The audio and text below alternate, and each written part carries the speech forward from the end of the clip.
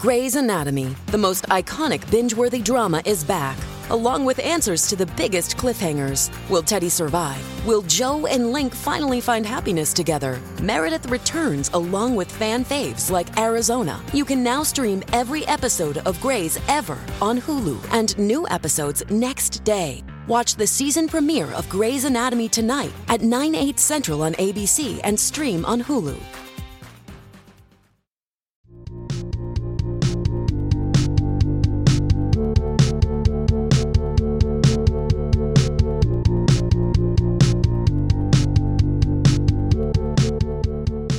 Welcome back to Drilled. I'm Amy Westervelt. For the rest of the year, we'll be bringing you 2 episodes a month that continue the story we began in Season 1, unpacking some of the more complex aspects of the climate denial machine, and looking at what's happening now, from ongoing influence campaigns to lawsuits, newly uncovered documents, and more. We're also in the process of reporting 2 more investigative series, which I'll share more about as we get closer to wrapping them up.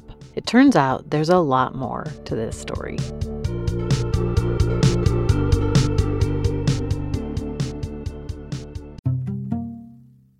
Our next partner is Athletic Greens. I take AG1 by Athletic Greens literally every morning. I take it before I start my day, even before I have coffee. I gave it a try because I felt like my immune system was kind of shot and I had low energy in general, and it has really helped me feel like I am getting all of the nutrition I need. It makes me feel focused in the morning and energized and just ready to take on the day. And no wonder I feel so good. It's got 75 vitamins, minerals, and whole food sourced ingredients to improve gut health, mood, to boost energy. It's even making my skin look better. I've never been very good at taking supplements or vitamins, things like that. But AG1 makes it super easy. I just make a smoothie with it in the morning. And if I don't have time to do that, I just throw a scoop of powder and water, and that's it. AG1 was designed with ease in mind so you can live a healthier and better life without having to do very much. It's my kind of product. I also love the single serving travel packs because when I'm away from home, it makes it easy to keep up with a routine, keep my nutrition up, and stay healthy. If you're looking for an easier way to take supplements, Athletic Greens is giving you a free 1-year supply of vitamin D and 5 free travel packs with your first purchase. Go to athleticgreens.com/drilled. That's athleticgreens.com/drilled. Check it out.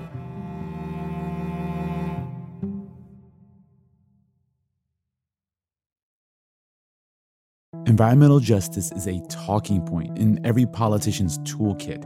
But do you ever wonder where it all began? On this week's Throughline, we're taking you back to 1978, where a fight against a toxic dump in North Carolina started the environmental justice movement. Join NPR's Climate Week and listen to Throughline wherever you get your podcasts.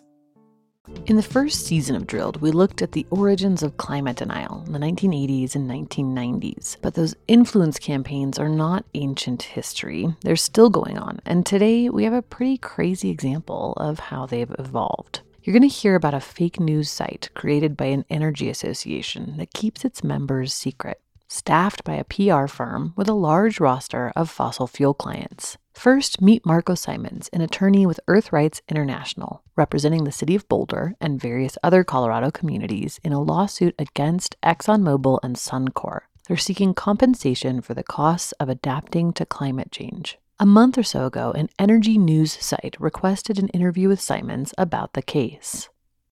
We knew about Western Wire's affiliation with the Western Energy Alliance we've known about that for quite a while. What's new here is their apparent specific association with Exxon. The site Western Wire is published by the Western Energy Alliance, an oil and gas industry trade group. They keep their members secret, and Simons wanted to make sure that neither of the defendants in his suit were members. Here's the beginning of their conversation. You'll hear Western Wire managing editor Michael Sandoval first, and then Simons responding. So, thank you for taking some time. I am doing a story on this, so I am, just to let you know, I'm recording the call, if that's an issue. Sure. Wanted to let you know that up front. I had sent you a couple questions. I have a couple other questions, but just sort of up to you, how you want to proceed. But just happy to walk through those. And again, thank you for taking the time this morning. No problem. Before we get started, I was wondering if I could get a little more information about Western Wire. Sure. So my understanding is that Western Wire is a project of the Western Energy Association. Western Energy Alliance, yeah. The Western Energy Alliance, right. And it's staffed primarily by staff of FTI Consulting. And so presumably that's FTI Consulting under a contract to Western Energy Alliance. Is that right? Yes.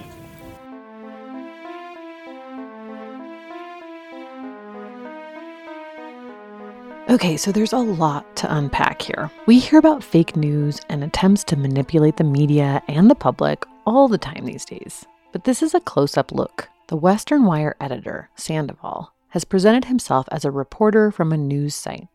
But he's employed by FTI Consulting, a DC-headquartered global public relations firm. And that firm has been hired by the Western Energy Alliance to run Western Wire. The Western Energy Alliance claims to represent mostly small, independent producers, but representatives from large fossil fuel companies sit on its board. The alliance launched Western Wire in 2017.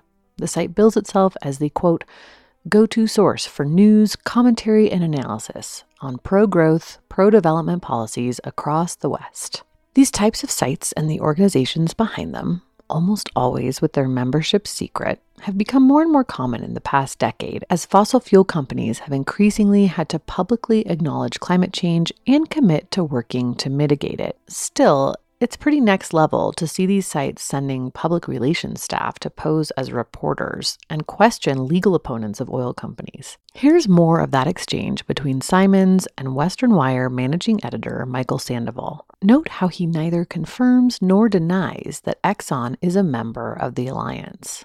And correct me if I'm wrong, but Western Energy Alliance includes Exxon as one of its members. Is that right? I don't know. You don't. I'm not privy to the membership of Western Energy Alliance. Okay. Well, it does include an executive from Exxon on its board, right? Yeah. Sandoval acknowledges that an Exxon exec is on the board of the Western Energy Alliance, but he won't answer the question about whether or not Exxon is one of its members.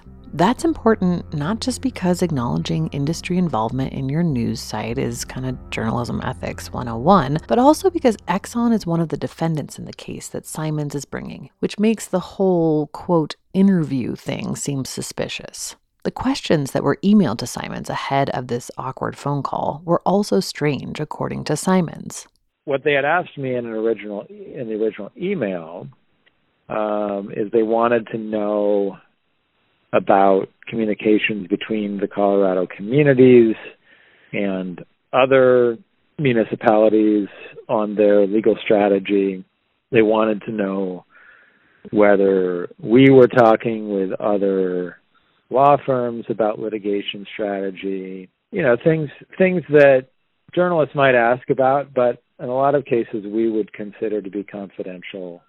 That's important because Exxon has been trying to accuse the attorneys bringing climate liability suits against it of being part of a vast conspiracy against the company. We're going to get into what that's all about in another episode, but let's get back to the conversation between Simons and Western Wire editor Sandoval, who brings his colleague Matt Dempsey in as a sort of bulldog.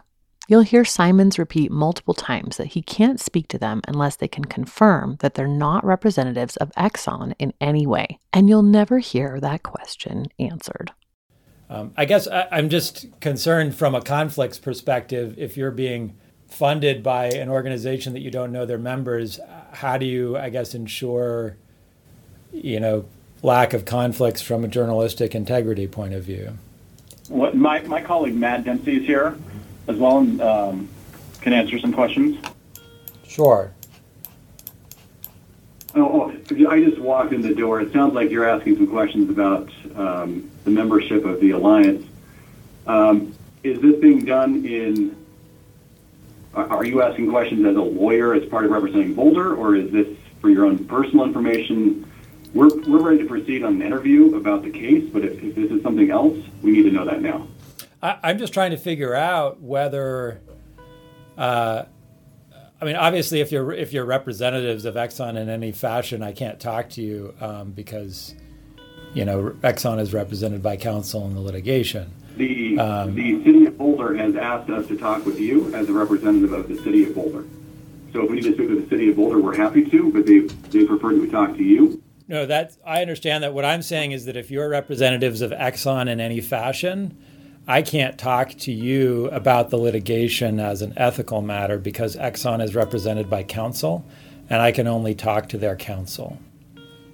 Okay, so do you want to email to the City of Boulder representative and say that the best person to discuss Boulder's role in this case is for them to respond directly?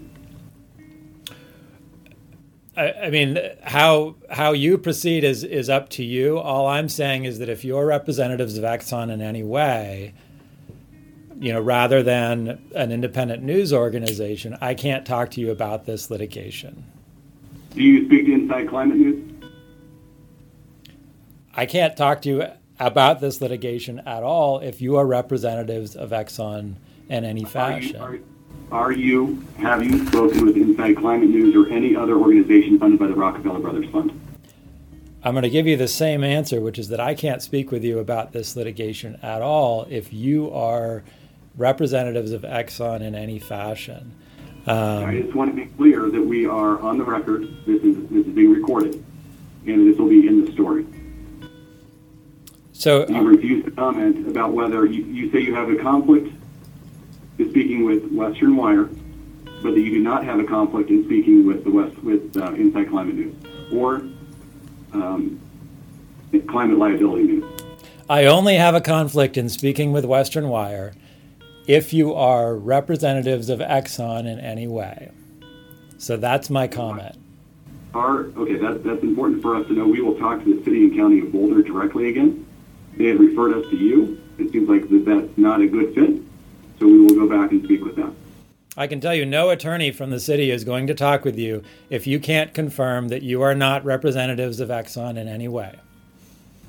Well, the city and county represents the people of Boulder, and they have an obligation to provide comment as the city and county of Boulder. They don't have an obligation to talk to an opposing party in litigation outside the courtroom.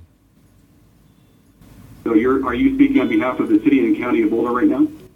All I'm telling you is I cannot comment at all about this litigation. My question is, are you speaking on behalf of the city and county of Boulder? I cannot comment about this litigation unless you can tell me that you are not representatives in any way of Exxon. Okay, I think we are done here. Thank you very much for your time. Thank you.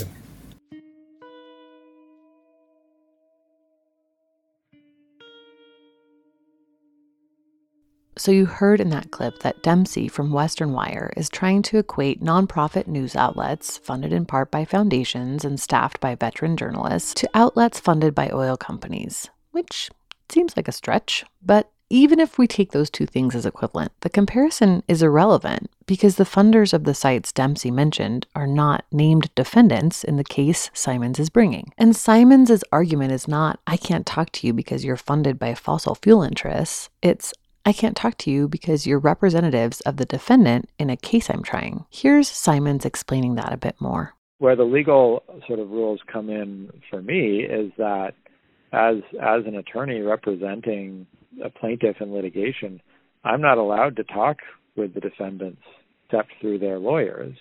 So that was the biggest problem for me in talking with representatives of Western Wire, because they wouldn't deny being agents of Exxon. And I've never had that happen before where, agents or representatives of an opposing party in litigation, of a defendant in litigation, would actually reach out and try to obtain information about that litigation, including potentially confidential strategy information, directly from the lawyers on the other side. And if I were to talk to them, it's possible it could lead to some sort of ethics charge against me. So that is really unusual.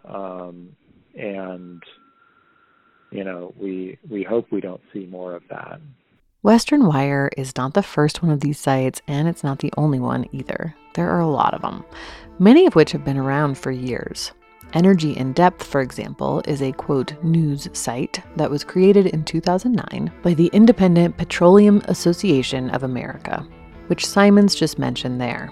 It's another group that does not disclose its membership and positions itself as a representative of small, independent producers, the moms and pops of the industry. But in an internal memo that we'll link to in the show notes, the IPAA described Energy in Depth as, quote, not being possible without the early financial commitments of El Paso Corporation, XTO Energy, now owned by ExxonMobil, Occidental Petroleum, BP, Anadarko, Marathon, Encana, Chevron, Talisman, Shell, the API, that's the American Petroleum Institute, IPAA, Halliburton, Schlumberger, and the Ohio Oil and Gas Association.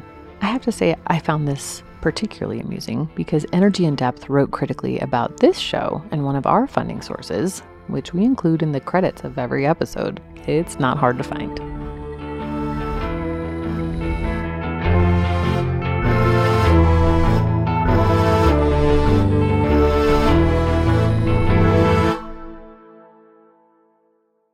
Here's the deal. Everyone has the right to influence people, to persuade them to see their side of things. That's a First Amendment right. And it happens all the time, across the spectrum of issues and opinions. But when you're misrepresenting opinions as facts, PR as news, publicists as journalists, that's something else altogether.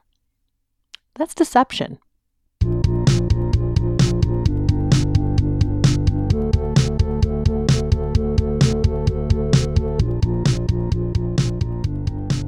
Next time on Drilled. In more news from the Supreme Court, justices rejected a bid Monday by ExxonMobil to block Massachusetts from investigating whether the oil giant misled the public and stakeholders about climate change. Massachusetts Attorney General Maura Healey tweeted, "Today's SCOTUS victory clears the way for our office to investigate Exxon's conduct toward consumers and investors. The public deserves answers from this company about what it knew about the impacts of burning fossil fuels and when."